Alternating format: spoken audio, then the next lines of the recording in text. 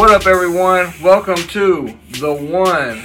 I am Mr. Last Name Song, straight from the hip with the cannon, Shannon. And I'm here with Mrs. Last Name Song, my lovely wife, Shireen. Today, we are going to be introducing The One, a new series taken from a couple's point of view. So, today, this one is about the first time we met. So, Shireen, do you remember the first time we met? Yes. It was in Broad Ripple Okay. at the Vogue in November of 2006.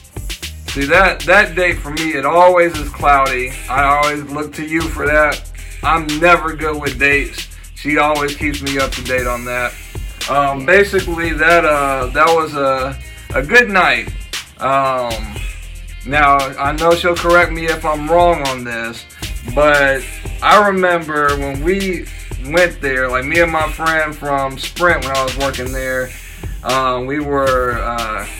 we saw you. I can't remember the other two people you were with, but we saw them in the middle of the dance floor at the Vogue. A lot of you old heads will probably know what that is. I'm pretty sure you young heads don't go to the Vogue anymore. Because I think what they got now, like way back Wednesdays only or some shit.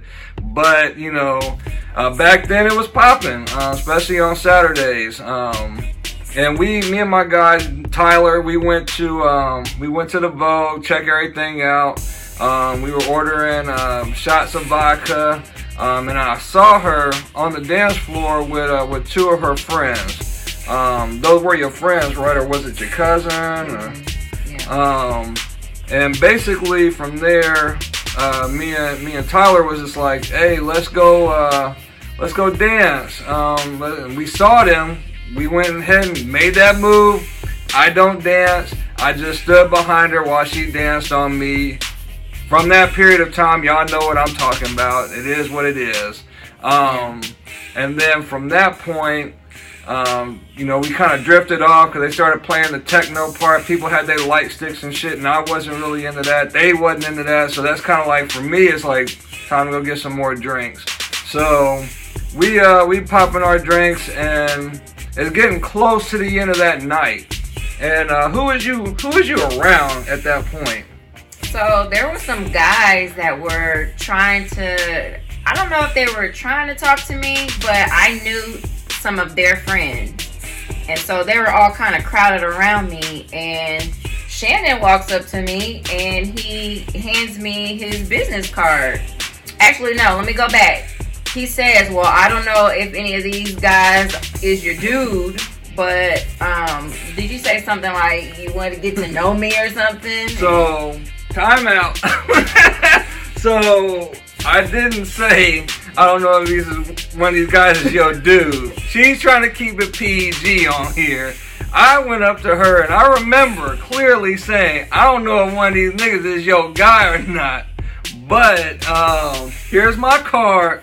Call me when you free up from one of them.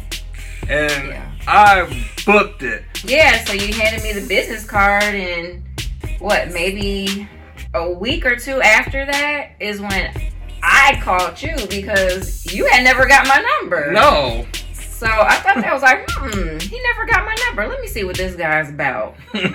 So I called the number that was on his business card. And from there, that's where it started. That's where it started. Now, for all of y'all that are living in today's age where it's kind of scary for some of you guys to go and approach someone that you're interested in, back then we did not have a swipe right, swipe left on Tinder. Facebook wasn't hitting like it is now. Instagram was non-existent. We had to use gift of the gab. We had to go up to someone and have that courage to go actually say, hey, I'm digging you. Hey, I like you.